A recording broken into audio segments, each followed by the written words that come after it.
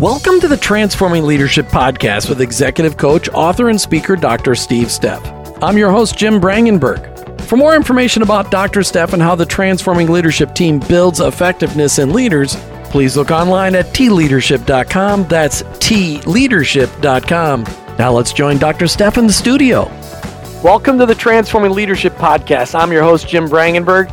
And of course, I'm joined by Dr. Steve Stepp, the founder of Transforming Leadership. Please check us out online, tleadership.com. That's tleadership.com. Dr. Stepp, we've been doing a whole series of Transforming Leadership Proverbs podcasts. These are sayings and truisms that you and the Transforming Leadership team have coined over the years to help the leaders that you work with. Like, do you guys have like a dartboard that you put these up on, or a pin board, or where do you haul all these things? Because you've got to, after 20 years, you've probably gathered so many of these. Like, where do you keep them? You're like, we already know this. We don't need to learn it all over again. I'm glad you asked that, Jim, because even though that wasn't in our notes, I'm glad you asked it, because we have already published one little booklet of Transforming Leadership, or TLC, Transforming Proverbs, we call them. And we are in the process of writing the book on the Transforming Proverbs that hopefully will be in print this summer. It's going to have 35 of our Proverbs in there. We have 41 to date. We add something every now and then we go in there and look at something and kick it and say, no, that doesn't deserve to be in there any longer. But I think the book's going to come down to about 35 Proverbs. So. Have you done one on the proverb, no good deed goes unpunished? No, we haven't, but I could relate to it, yeah. All right, just checking. Yeah. Okay, yeah. All right, so today's Transforming Leadership proverb is, the difference between preference and priority is an intentional plan. Explain this one to me. We have leaders tell us all the time, I've got this list of priorities and I just don't get them done. And the fact is, I would tell you that we invariably get our priorities done. We may not have everything on our list accomplished, but we got our priorities done. Everyone woke up this morning with the same 24 hours in the day. And the priorities, in reality, are the things that I got done. There were things that I got done that I'll bet were not on that list. So did they become a priority, or did they become were they a preference that morning, or were they a priority? I made a decision at some point, Jim. This is what it comes down to when we're talking about preference or priority. I made a decision at some point that day to do this instead of this, right? One became the priority. One was something that I wanted to get done, but one became the priority, and that's what I got accomplished. So does that help? Does that make sense? It does. And honestly, it's always easier to do the preferences because we prefer to do them. And sometimes preferences don't help us get our priorities done. Why don't you give us an example of how you struggle with this before we get into the deep of how we can fix this? Oh, gee whiz. Well, I struggle with it. You know that I've got more than just a touch of ADD. And my wife would tell you that it's way more than a touch of ADD. So it's a constant struggle for me because I'm always attracted to that shiny object or that squirrel. If I don't have a list of things that I am absolutely going to get done that day, it is very, very easy for me to get distracted by either the thing that I want to do or get distracted by the thing that draws my attention. So I've got these priorities over here on the list. If those are just good ideas, then I can drift over to what draws my attention, or to what I enjoy doing, or to what I'm comfortable doing, or to what comes easiest for me. But now, those are the priorities. Priorities. Let me give you a definition. The dictionary tells us that a priority is a thing that is regarded as more important than another thing. Well, the tricky part here is the word regarded. Regarded literally means paid attention to or heeded.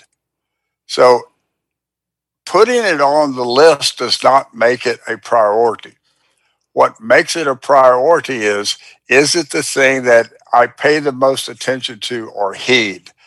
Those are my priorities. So that's why I say we get our priorities done.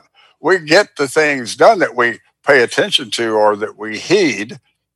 We just may not get everything done that's on this nebulous list over here. So, okay, so the solution isn't writing a list, because I thought we were going to just be done with the podcast already when you say, hey, we write a list, this is where we're going to spend our time, that's that list that prioritizes our intentionality. Right. But you're saying that's not going to solve the problem. It maybe prioritizes our intentionality. We're talking about intention and attention. Writing a list, I have a list on everything, because if I don't have that list, I will not get it done. There's no question about that. So then I have to make the behavioral decision. Do I do the things that are on my list? Do I regard the items that are on my list? Or do I do just what comes next or what comes easiest?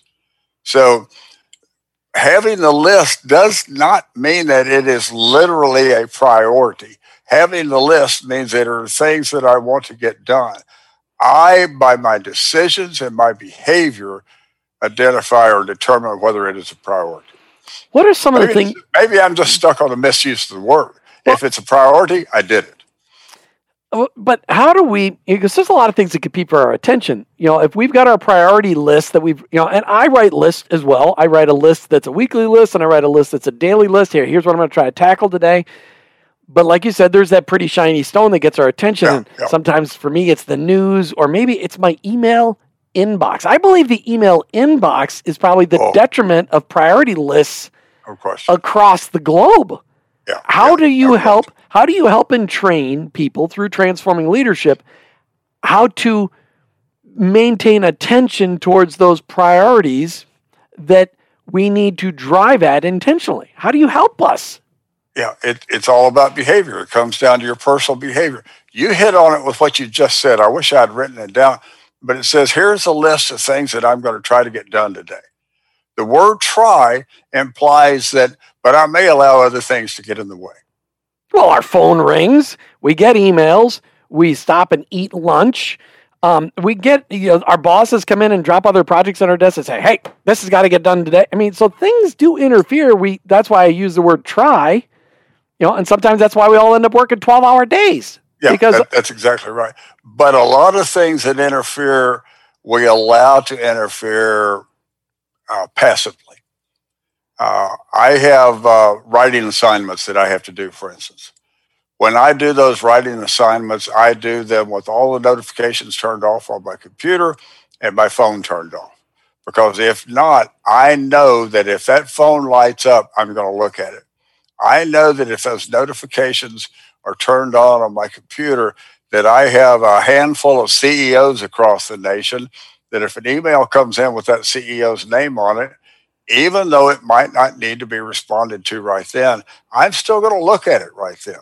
So the priority then just became, look at the email from the CEO. So it always comes down to the behavior and what guardrails are we going to put in place to ensure that we get our priorities done. Priorities mean that I regard this higher than I regard that. And that may require certain disciplines on your part to ensure that regard. When we make a decision to prioritize one thing over another, what's the next step? What's the next thing we should do to make sure that we actually get that done? I think it's the guardrail. Examine your own life, examine your own behavior, and say, what are these things that interfere with me getting things accomplished? And then intentionally eliminate them. To a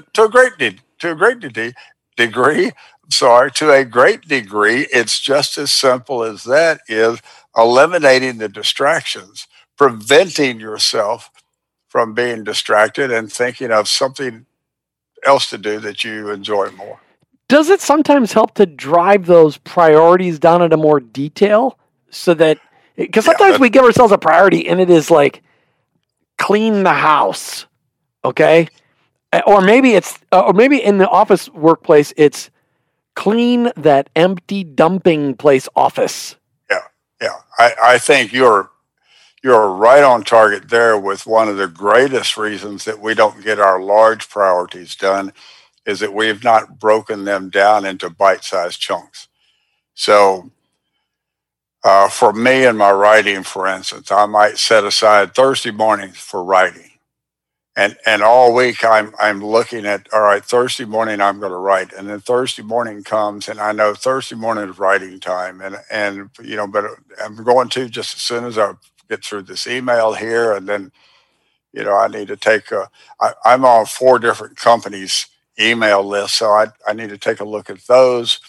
But then there's some things that may have popped up on LinkedIn, where if I instead had Thursday morning get 500 words written, Thursday morning get 1,500 words written, I have a measurable, definable behavior, a measurable, definable goal for that day.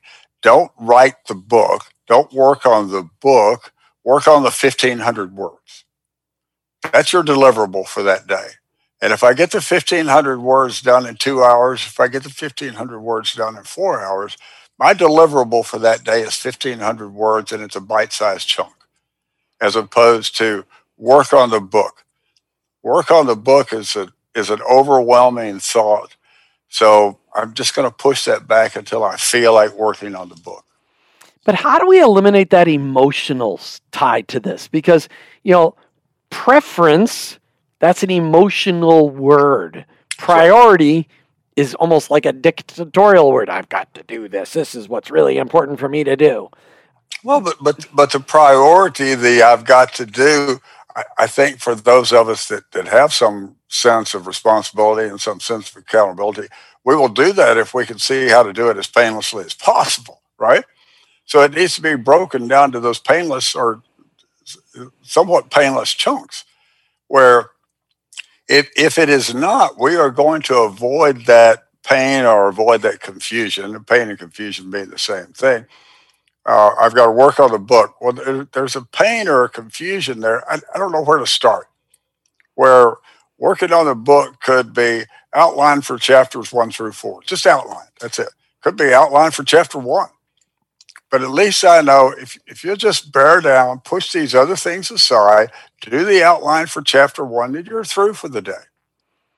Well, you do that, 4 weeks in a row. Well, before you know it, you've got your book outlined. Now that the book is outlined, now it's, write 2,500 words for chapter 1. The bite-sized chunk allow us to face the emotional conflict of the, what do you call it, the discipline there.